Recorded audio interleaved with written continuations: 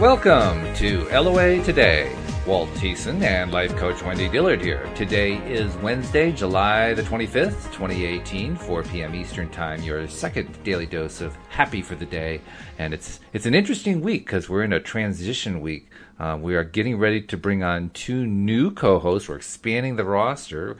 Wendy is stepping back just a little bit to do fewer shows.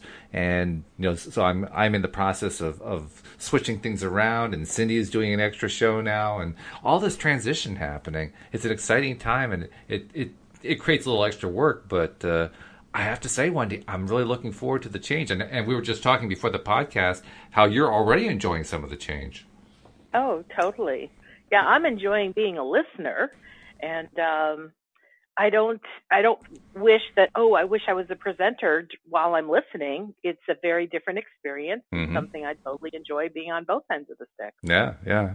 Well, it's an interesting time. Transition is actually going on in a number of different areas of my life right now. The podcast is certainly one of them. There's a transition that's going on right now with Louisa's gardening business. And there are a few others that are happening all around the same time. I guess it's another example of law of attraction. All these things happening at the same time that have the same commonality. Yeah. Transition, right? Yeah, and I officially gave my resignation yesterday. Yeah. Oh, you did? It's already official now. Okay. It's absolutely official, and it was announced to our management team this morning. It hasn't been announced to my full team, but it's rolling out. Right. And gosh, I can't remember who I was talking to, but someone asked me, well, how does it feel now that you've resigned? And I said, kind of normal. That's your standard answer for these things. It doesn't feel any different. I guess I had an expectation that it would be like, relief or something. But it just, what was interesting is I was, following my guidance in terms of, giving advanced knowledge of this to certain people I worked with, where I felt appropriate. And so by the time I actually gave the official resignation to my boss, I think I'd already told at least 6 or 7 people. Mm-hmm. And so that morning, Tuesday morning, when I woke up, knowing I was going to give my resignation, I really expected butterflies in my stomach and I'm so nervous. And it wasn't there. I had a new person who had just come on board with our team. And so I was doing my normal onboarding of him and giving him training and showing him the ropes. And every now and then I'd look at the clock and I go, wow, I'm going to do my resignation in an hour. And then it's like in 45 minutes, in 30 minutes. And I'm still doing the training. And I'm like, okay. So when I got off the phone with the training, I went, I got 30 minutes to kill until it's time to give my resignation. And again, I'm looking for the butterflies, nothing. So it's time to get on the call with my boss. And so it was kind of like, hey, how are you kind of thing. He's got a big personality. And I'm like, I'm doing good. And I said, so I have 3 things for our agenda today. And he went, okay, great. And I said, the first one is I'm resigning. And he was like, wow. Okay, I didn't expect that. Kind of makes me wonder what the second 3 are. So the second and the third one are. Well, the second one was, I think I have a great backfill for me. And the third one was, I wanted to talk about how all this could fit together because I'd like to be a part of helping set my team up for success, even though I'm leaving. So, but, I have to say every single person that I've talked to, and have told about my leaving has been so supportive. Oh, that's great. I feel like just an incredible swelling of support and believing in me. And it's like nobody threw any of the questions like, well, are you sure this is a good time? Are you going to be able to financially handle it? I was like shocked. No one has asked that of me. That's nice though. Not one person. And, which, that used to be my greatest fear was I had to be prepared for that. But I've been so focusing on this is the right thing for me. I am resolved. This is what I'm doing. That the anticlimacticness of it is just kind of weird. But it's I par mean, for the course because, like, over the last few weeks, whenever we've been talking about something that was particularly big, I remember a few weeks ago we talked about what it's like for you and what it has been like for you as you've been developing your communication with your inner being, and how that communication has improved over time. And I remember asking you, so what's that like? And you said normal. And then I would ask normal. you, every time that I asked you, like, well, how's this wonderful thing feel? It's always the same answer. It's normal. So to hear you say it's normal sounds, well, it sounds normal. Well, and I was starting to say this before, but I couldn't remember who said it to me when they said, well, how do you feel now that you've given your resignation? And I just kind of went, everything feels fine. It's normal. Like no big deal. And this person said, then you must be doing exactly the right thing Oh, nice. because it feels so normal. And I didn't bother to stop, and because it almost caught me by surprise, and we just kept going with conversation. But I thought, is that something like anyone else has experienced, or is that an Abraham thing? Or I kind of have a little bit of thoughts around it, but I'm curious. I'm going to ask you because you're the recipient of my saying, "Oh yeah, I feel normal" so much of the time. Do you have any ideas why anybody would say that if you're feeling normal, it must be the right thing for you? Well, I think there's certainly a law of attraction going on there. I mean, that's clearly a message that is in response to all the normals you've been putting out there. So I think there's that going on. But beyond that, yeah, I mean, I remember back, let's see, when was this? This was about 16 years ago, 16 years ago. That was the last time I worked a corporate job before I went out on my own. And when I gave my notice, not only was I giving my notice because I was going to go out on my own, but Louise and I were getting ready to move from Connecticut to Virginia. So it was a pretty big transition that was going on. And yet, when I gave my notice, the strangest thing was, and I hadn't been there real long. I'd been there like 2.5 years, something like that. But I was very much immersed in the corporate culture. I felt very much a part of the team. I was actually, in some ways, one of the more advanced members of the team because there'd been a lot of turnover. And yet, despite the fact that I had that connectedness to everybody, the moment I gave my notice, it was as if I had already started to disconnect. Now, was that normal? I can't say that was really normal, but it didn't feel in any way like it was jolting or disruptive or creating chaos in my life or anything like that. It was more like, wow, I'm just ready for the next step. I'm so ready. I'm so completely ready that I feel like I've already left the job. Now, is that the same thing as what Well, you're feeling? I don't know. well, as you're talking, I'm asking, my inner being for I'm just asking questions and expecting guidance. And my question is the feeling of normal, or I just want to know what is that? And I'm kind of sensing that's being aligned Oh, okay. and so I guess what that would infer is perhaps there's been things I've done in the past and I've been really anxious about it because even though perhaps it was the right thing for me to do, I hadn't yet fully aligned yet. And so once I pulled the trigger, it still felt a little scary, but I do feel very aligned to this. I'm not stepping out without preparation. And, and I in I that context, then the comment from your friend that there was a normality to it, I suspect that's what the friend meant, even if they didn't understand what alignment means. From our perspective yeah as deliberate creators and Abraham followers and so forth, I suspect that's what he or she meant. yeah, and that feels really good as I say it. It's like the feeling of normal represents the feeling of alignment Mm, because there's no disruption in the energetic gap between me and me. right? Yeah. It's like, no, it all feels smooth. It feels congruent. Of course it feels normal because it's who I am. Like, wow, this is cool. And last night I was so aware of just this new space in my life and it felt really good. I didn't have anything I had to do. And I was feeling, or I was just asking with curiosity, like, is there something I should be doing? And there was this feeling of no. And if there is, we'll let you know. But in the meantime, kind of enjoy it. Just enjoy the space where there's nothing required. I'm like, huh, I really like that. I could dig it. And I'm thinking back to when I left that corporate job. At the time, I was a server administrator. I was basically in charge of most of the Windows servers that this insurance company ran at the time.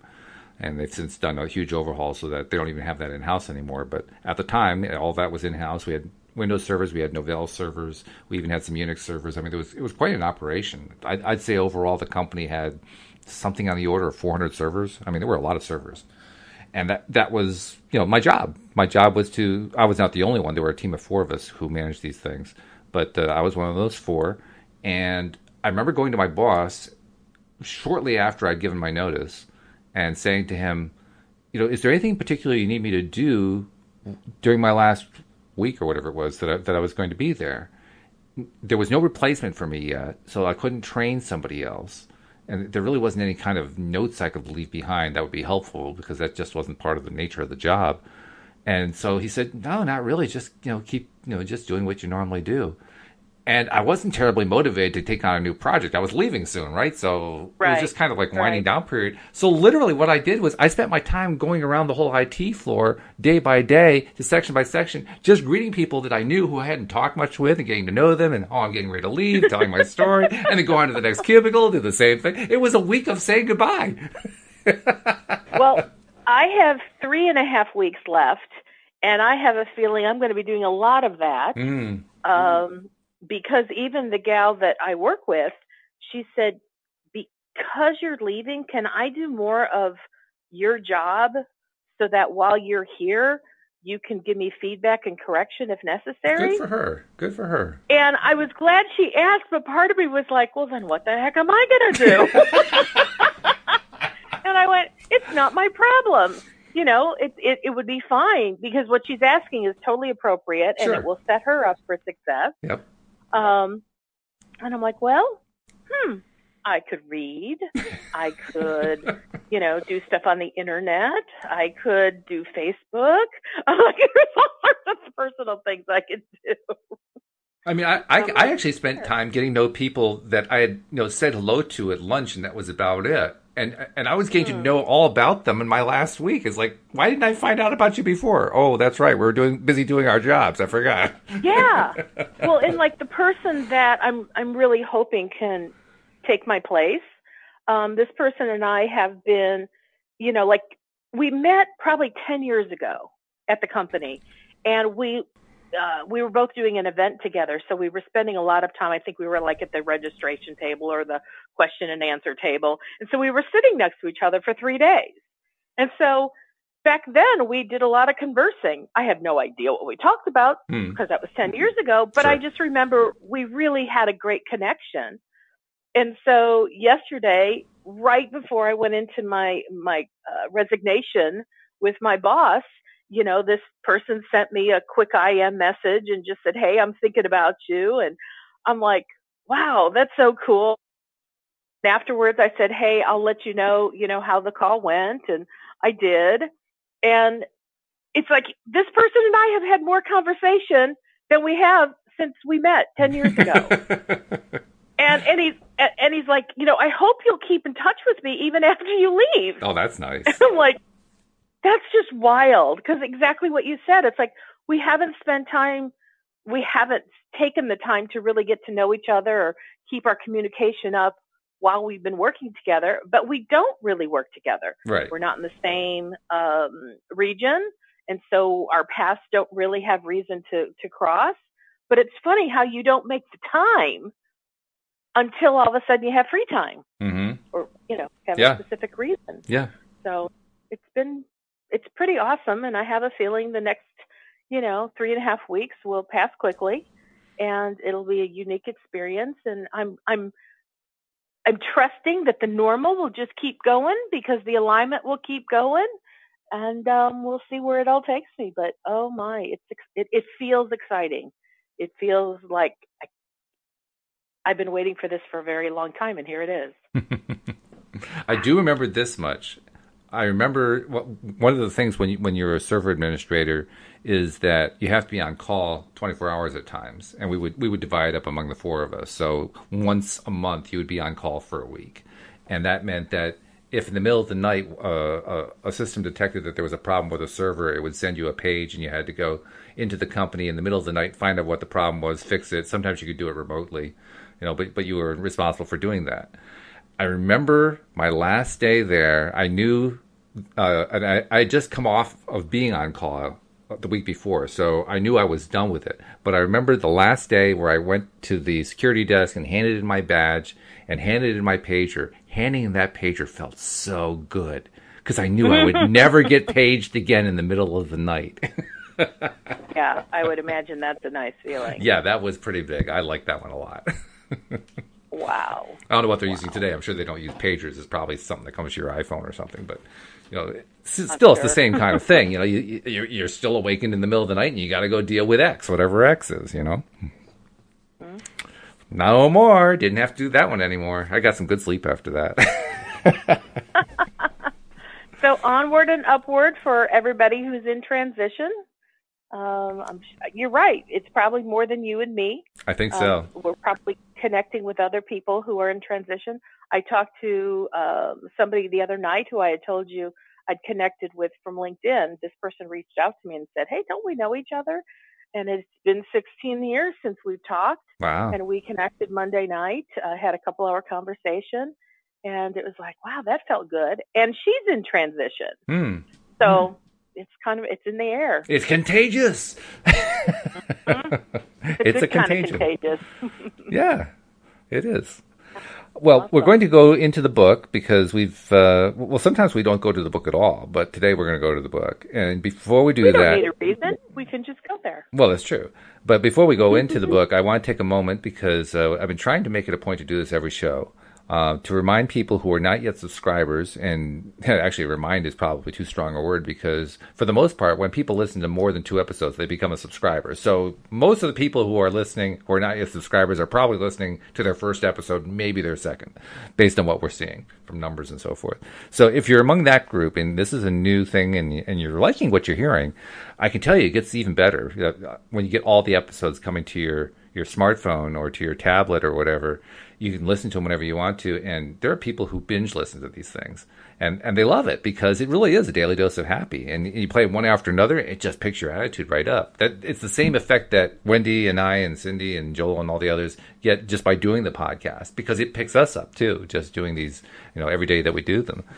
So give yourself the opportunity to have that daily dose, or even that twice daily dose of happy, or multi-dose of happy coming into your phone, so you can pick yourself up. And it's really easy to do. You just go to the homepage of our website, loatoday.net. All the instructions are right there. It takes about a minute. It's really, really quick. It's free. Doesn't cost you a penny.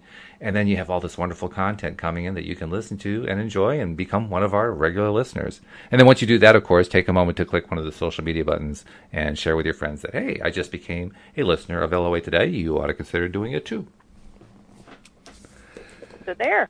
A great marketing ploy or a great marketing tip, This is People true. share good news. When you're feeling good about something, share that good news with your friends. It is the right time to do it, isn't it? Because you're in alignment. You're feeling good about it. Absolutely. Yeah. All right. So we are in The Law of Attraction, the Basics of the Teachings of Abraham by Esther and Jerry Hicks, which we've been working our way through pretty persistently for a few months now. We're in part 5. We're in the last, we're kind of on the, we come around the clubhouse turn, and we're on the back stretch, we're past the back stretch, and we're coming into the final stretch. And we're on a subject, or a subtopic, I should say, that's entitled, Why Isn't Everyone Creating Life on Purpose? Which is a good question. And it's one that I wondered about when I first heard about this stuff. And then I guess I quickly answered it by saying, well, they probably just don't even know. They haven't seen The Secret, or they haven't read Abraham or whatever. But even so, it's just one of those really strange things. I mean, truly, learning about deliberate creation is something I've learned within the last few years. But given how big of a role it plays in life, it's almost surprising to me that the human species hasn't really discovered this before in a big way. I mean, there are certain teachers. We can all point to like the gurus of of positive psychology and, the Tony Robbins of the world and so forth. There are a lot of people who have taught various aspects of the value of positive thinking and the value of living positively. And yet, this idea of deliberate creation is new to so many of us because it's not been part of our culture. And I wonder about that sometimes. How could that be? I mean, do you have any thoughts on that, Wendy? How could it be that we really don't have that? I absolutely do. Because I totally believe in the statement, when the student is ready, the teacher appears. Okay. Which is another way of saying, when somebody starts asking questions, then the universe starts providing answers. And I believe a lot of people are not asking questions. And they live the life that they live. It may not be something that they truly enjoy, but they don't think to ask questions. Because I know for certain that my biggest shift came in the mid-90s when I was asking deep questions. I wanted out of what I was in. I'm like, how can something get better? And I watched a late night infomercial and got introduced to Tony Robbins. Mm-hmm. And I bought the cassette tapes right there on TV from an infomercial, gut-free rancor. And then later in my life, in 2002, when my friend handed me a cassette tape that was Abraham Hicks, and I liked it, and she gave me a bunch more, it's like they were cool. They got me excited, but see, they were handed to me at a time I wasn't asking the questions. So the Abraham tapes were not answering questions that I had. It was just information that I put on a mental shelf. It's true, because unless you're asking the questions can't get answered. It can only be just general information. Yeah. And in 2007, I needed something that was a revolutionary something. I wanted something big that would shift me out of where I was into where I wanted to go. And I was hungry. I mean, ravenously hungry for some huge changes. And as I was asking the questions, like, where do I go for this? The guidance I received was Abraham Hicks. And I went, I remember that. I remember when my friend Elizabeth gave me those tapes. So I Googled Abraham Hicks. Lo and behold, I found their website. Then another thing, oh my God, they have CDs, really? I could have them delivered to my home? Okay. Sign on the dotted line. I called them up the next day and said, can you start sending them to me? And they did, but I was hungry because I was asking the questions. Now, I got to ask a question. I got to interrupt here because you said something that you slid past really quickly, but as I thought about it, I realized there's a big implication there. You said something to the effect that you were really hungry and you asked a question. I don't remember what the question was, how you phrased it, but the answer came back to you, Abraham Hicks. And I realized that you very shortly after that said, oh yeah, I remember my friend giving me the Abraham tapes years ago. I don't think what really happened was I had this sense of, hey, there were these cassette tapes. Who were those? What was it? Who were they? Because I felt the sense, like, search for them, Google for them. And I'm like, who are they? And I just heard in my head, Abraham Hicks. So you were getting messages from inner being that you were receiving effectively even then. Oh, yeah.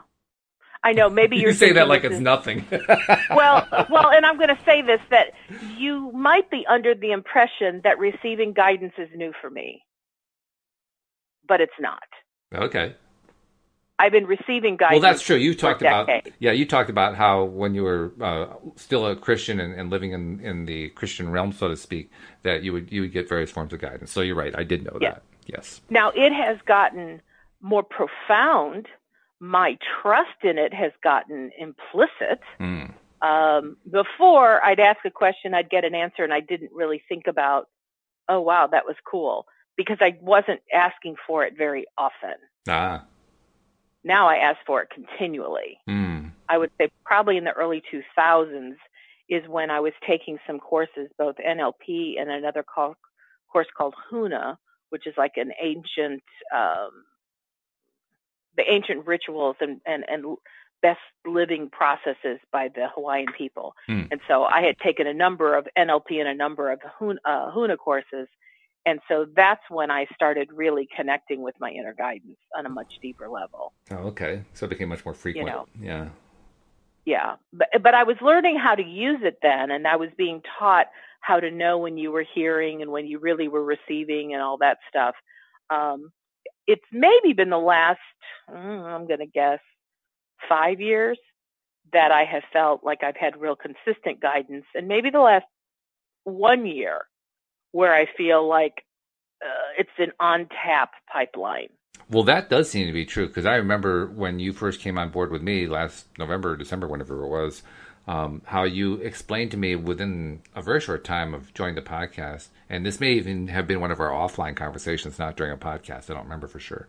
But you described to me how you had this communication and that it usually came in the form of true or false or yes or no type responses.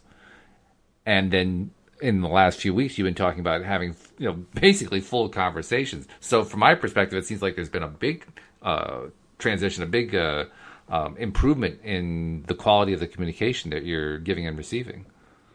I think because I trust it so much more that I just don't hesitate to say this is what I'm doing. This is how I communicate internally. This is the answers that I feel like I receive. Lots of times when I'm trying to explain it, I'm putting words to things that sometimes didn't come to me in words. Mm-hmm. Sometimes it was a knowing, and a knowing doesn't require words. Sometimes it was a feeling, and the feeling doesn't require words. So when I'm explaining it to you, I put words to it because the words are, this is how I interpreted that feeling or that knowing. Oh, okay.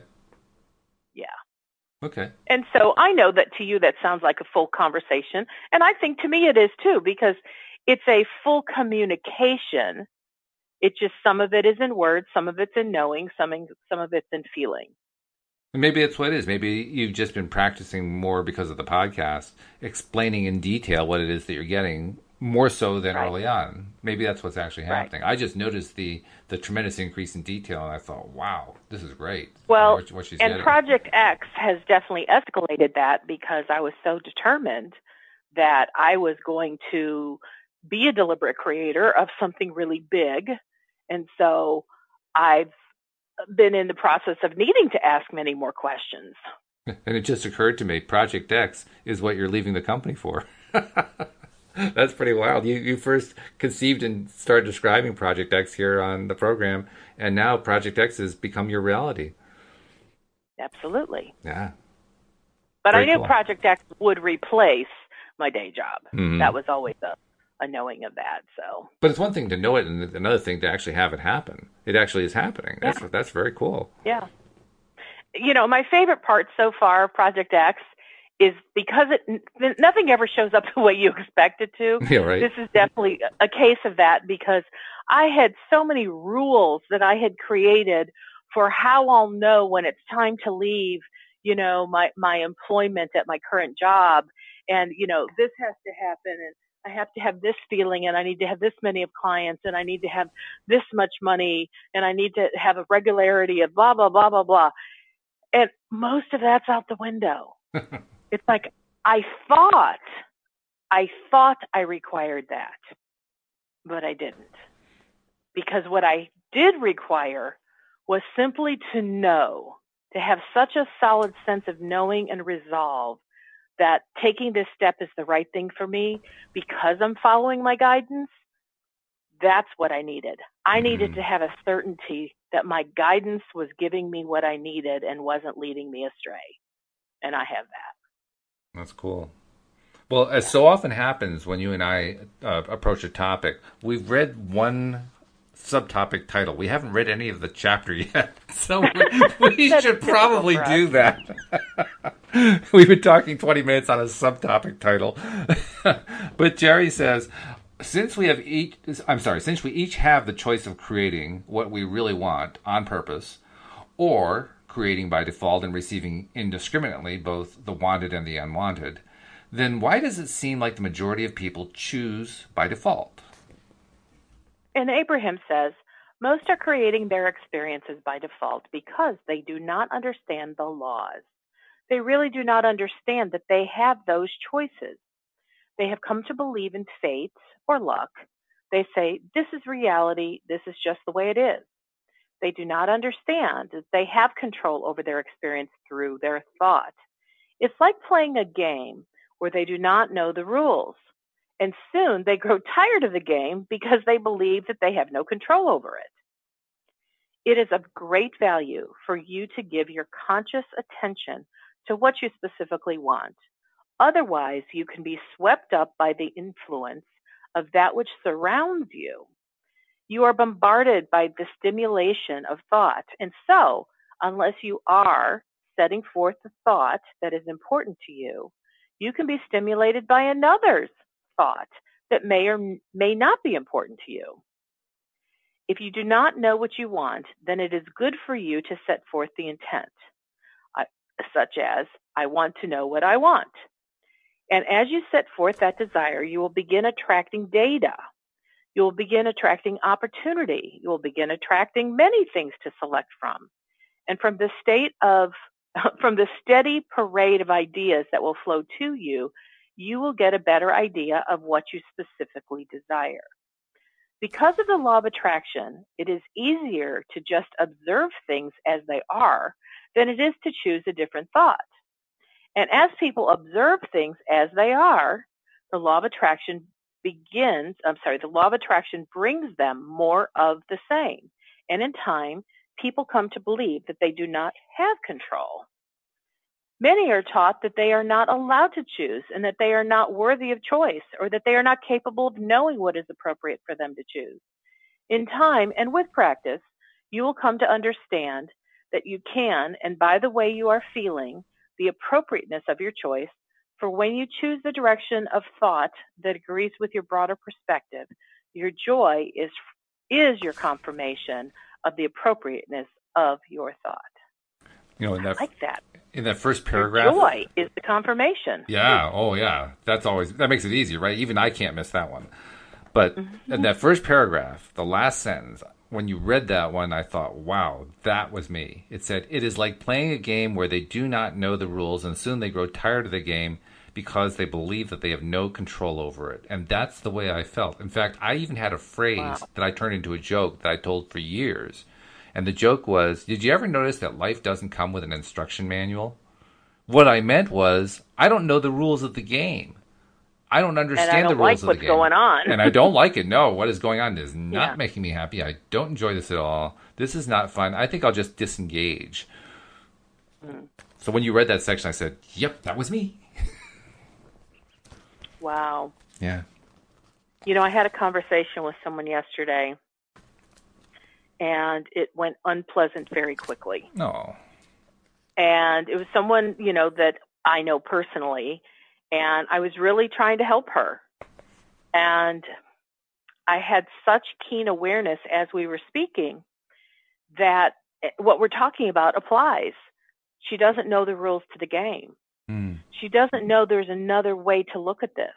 She doesn't know that she's actually attracting the unwanted circumstances of her life. Yeah. And I was asking her questions to try to elicit from her some pertinent information that could kind of, how do I say this? Instead of telling her, here's what's going down, here are the rules of life, because to me what I found is if somebody isn't asking the questions, just telling them the answers is not going to make a difference. Sure. So it was really interesting because the conversation was pretty heated for quite a while.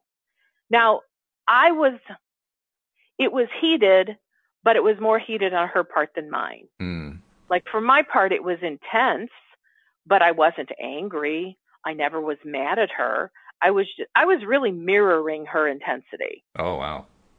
Until I made the decision, I don't want to mirror her intensity. I want to bring the conversation down. I want to bring the level of energy down. Right. And we did get into a much better cadence with one another, and she did start to open up. but she kept saying, I got the feeling, Wendy, you're trying to tell me something with all your stories and metaphors, but I'm not getting it. Would you just tell me what you're trying to tell me? Well, that was a good question. But you know what was funny, Walt, is it probably took us 15 to 20 minutes for her to finally ask that question. Yeah. On the other hand, the good news is that she asked the question at all. I mean, I know of a lot of people who would not even ask the question. Well, and that's why I tell stories and metaphors. And when there's a silence after I've told a story, I said to her, well, are you putting the dots together between what we were talking about before in this story? And she's like, not really.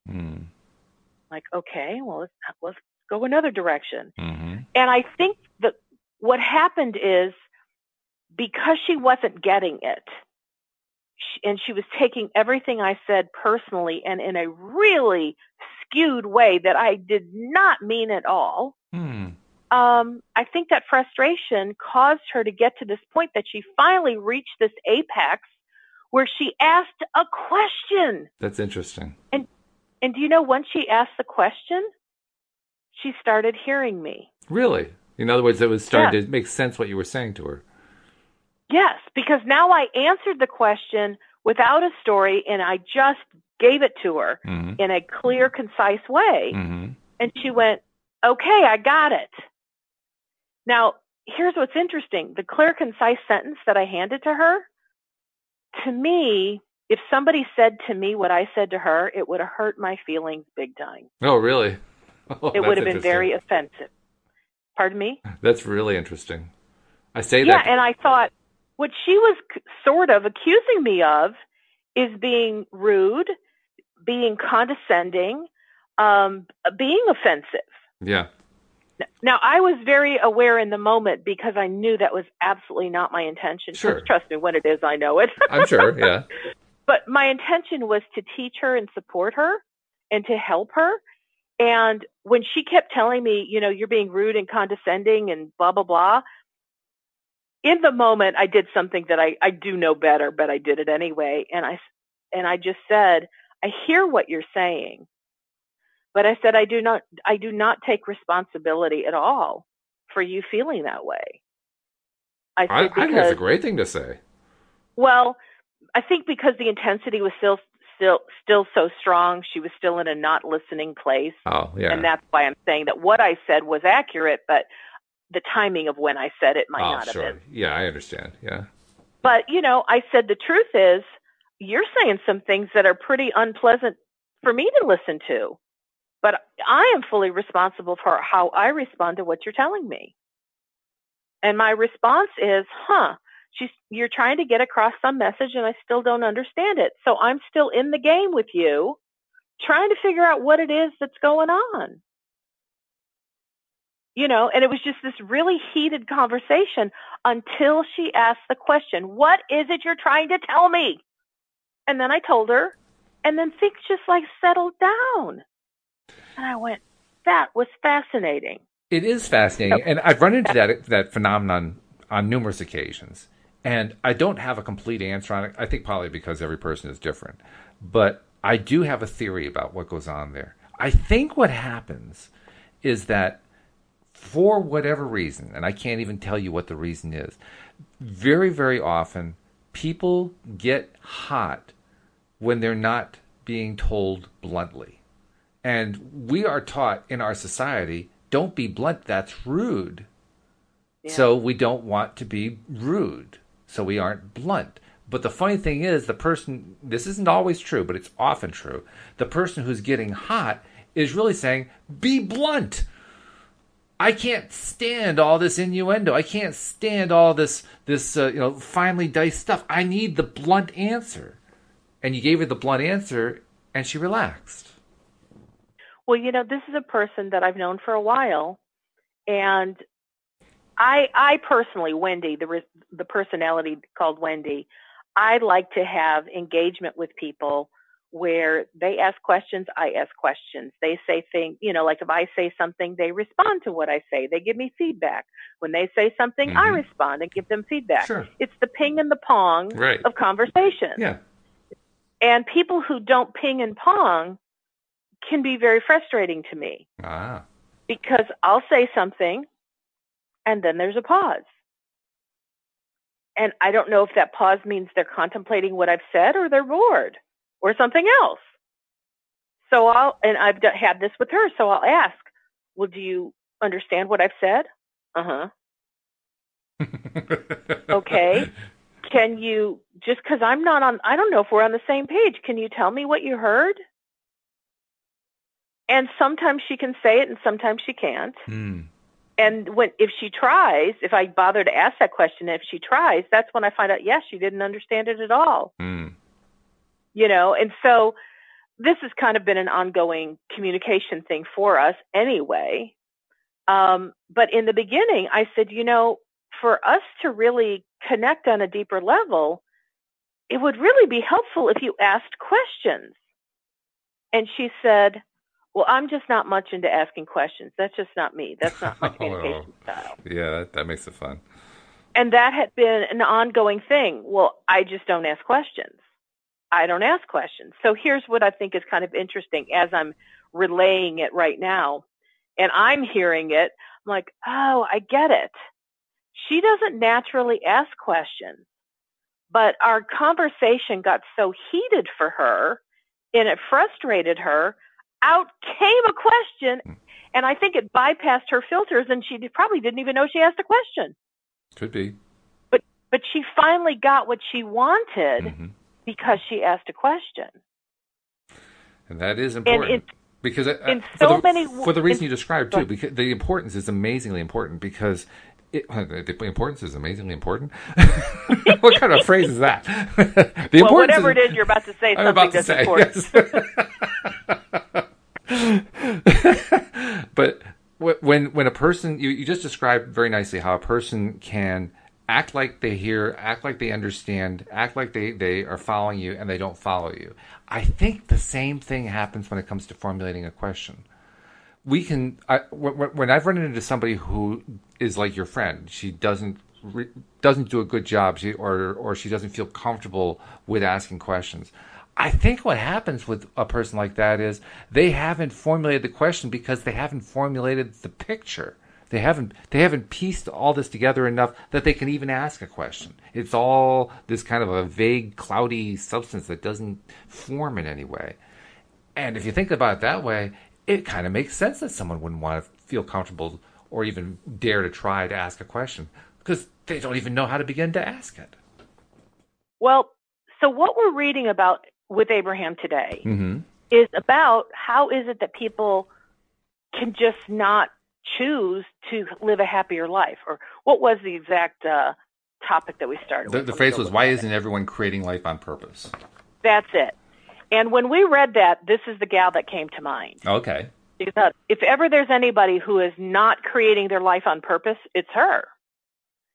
And as we're talking, I'm realizing how you create a life on purpose is by asking questions, getting answers, asking questions, getting answers. Every time you ask a question and you get an answer, you get greater clarity. True. And as the question, answer thing keeps going back and forth, there's more clarity. And every bit of clarity causes you to ask a new question. And every time you have, and this is the dynamic that I'm now understanding in the conversation we had yesterday, as well as many others we've had in the past, which is she didn't have clarity. She didn't know how to get clarity. But because I'm a person who is all about clarity and all about asking questions and all about getting answers, she kept wanting to disengage. She's like, well, maybe we should just end this now because we're not getting anywhere. And I never even responded to that. I'm like, okay, well, what else could I try? What's another sentence I could say? Do I make another statement? Do I tell another story? Do I ask another question? How else do we get clarity? Because I am so focused on, we're going to get some clarity here for her. I'm going to help influence clarity. That is my goal. That is my intent. Because I want us to be on the same page, not on two differing pages, and her frustrated because she doesn't know how to get on the page with me. And I didn't care if it was my page or her page. Just a page. I just wanted us to be in alignment together, in a space of agreement, in a space of peacefulness where we could talk in a way that was being productive. And so what I kind of understand, I love how you said, if people are just kind of going through the motions, maybe you didn't say this, but it's what I heard in my head. People are just going through the motions and they don't realize they could have something different, and then they're not asking questions. It means they are living by default because they don't know what the rules are. They don't know that there are these contingencies to what's happening, or not contingency, but there are different ways they can live their life, alternatives. And the way you get to alternatives is by challenging the status quo. Like, isn't there something better than this? Isn't there a better way of living? Isn't there an easy button somewhere for me? In fact, I would say there's even another factor here, too. If you don't know, well, first of all, you don't know what the rules of life are, and you don't know how to be successful in life, and no one ever handed you the rule book. Well, not only don't you have the rule book, it can be very possible for you to not even know that there are rules. It's possible you don't even know that there is a game being played and there are rules to that game, and that those rules can be found. That might be just completely outside of your experience. Well, and I will tell you, when I found the law of attraction, the phrase, the handbook of life, is absolutely what came to me. Is it really?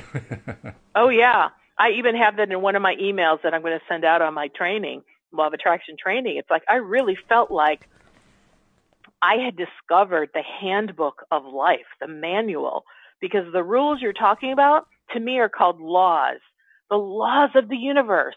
This is how the world operates. If you understand how it operates, you can align with it and go with it.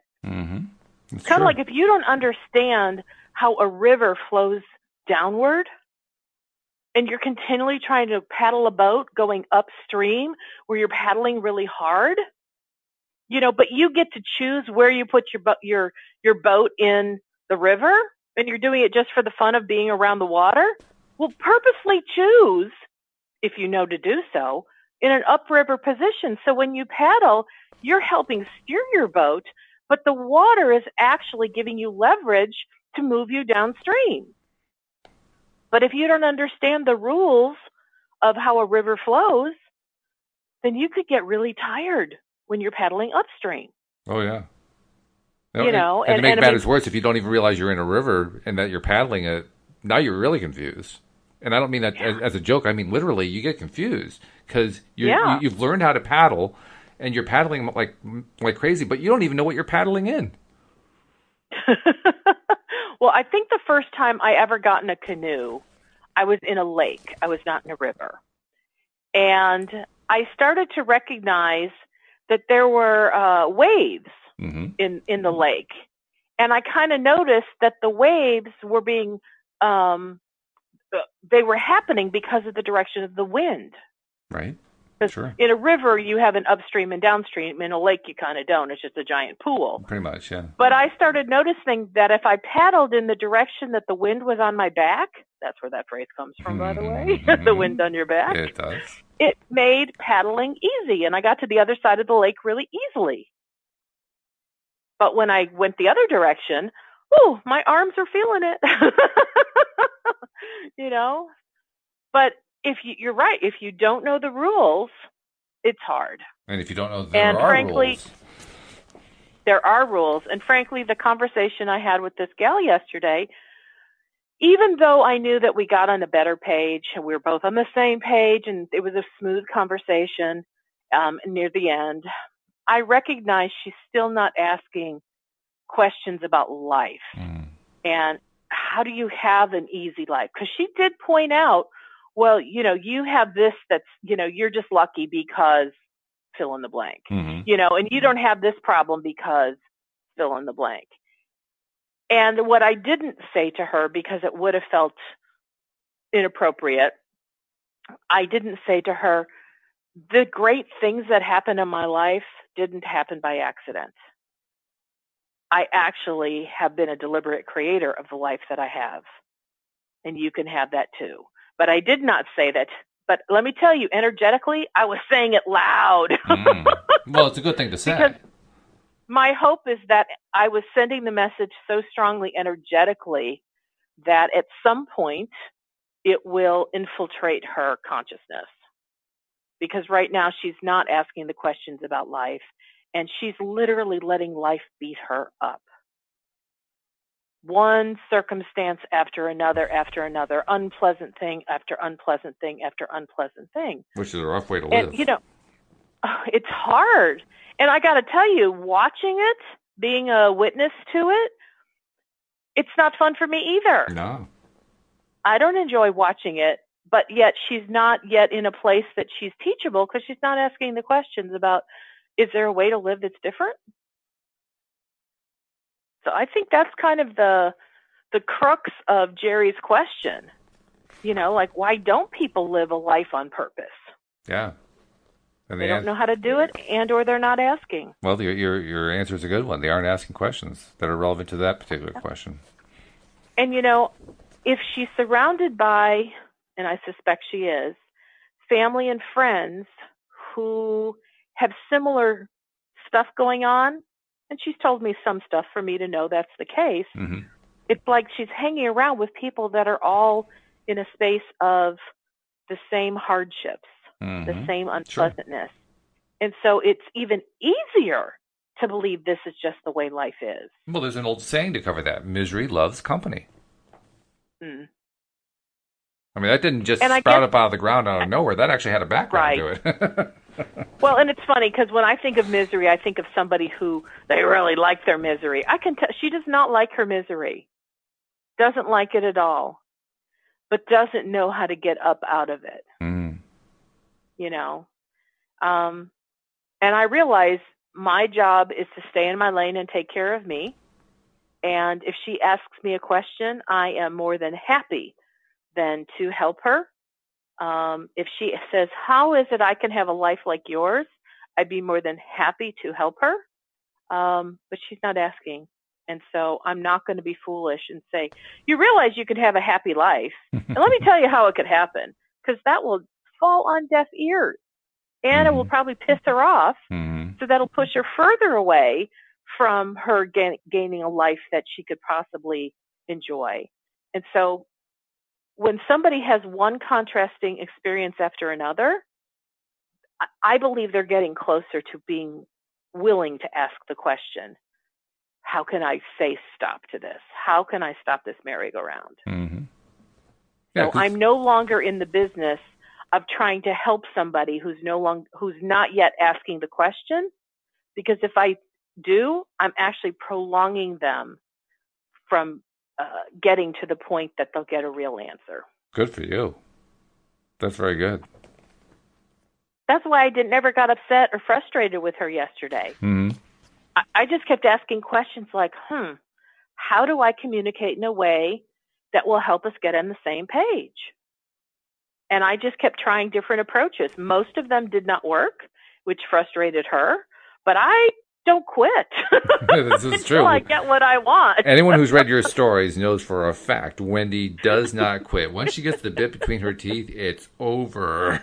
And even if you were to ask this friend of mine, even when she was ready to give it up and say, I think we just need to get off this conversation, I think she would be, agreeable that she's glad she stuck through it, and she's glad that I never quit or left it, because we did get to a good place.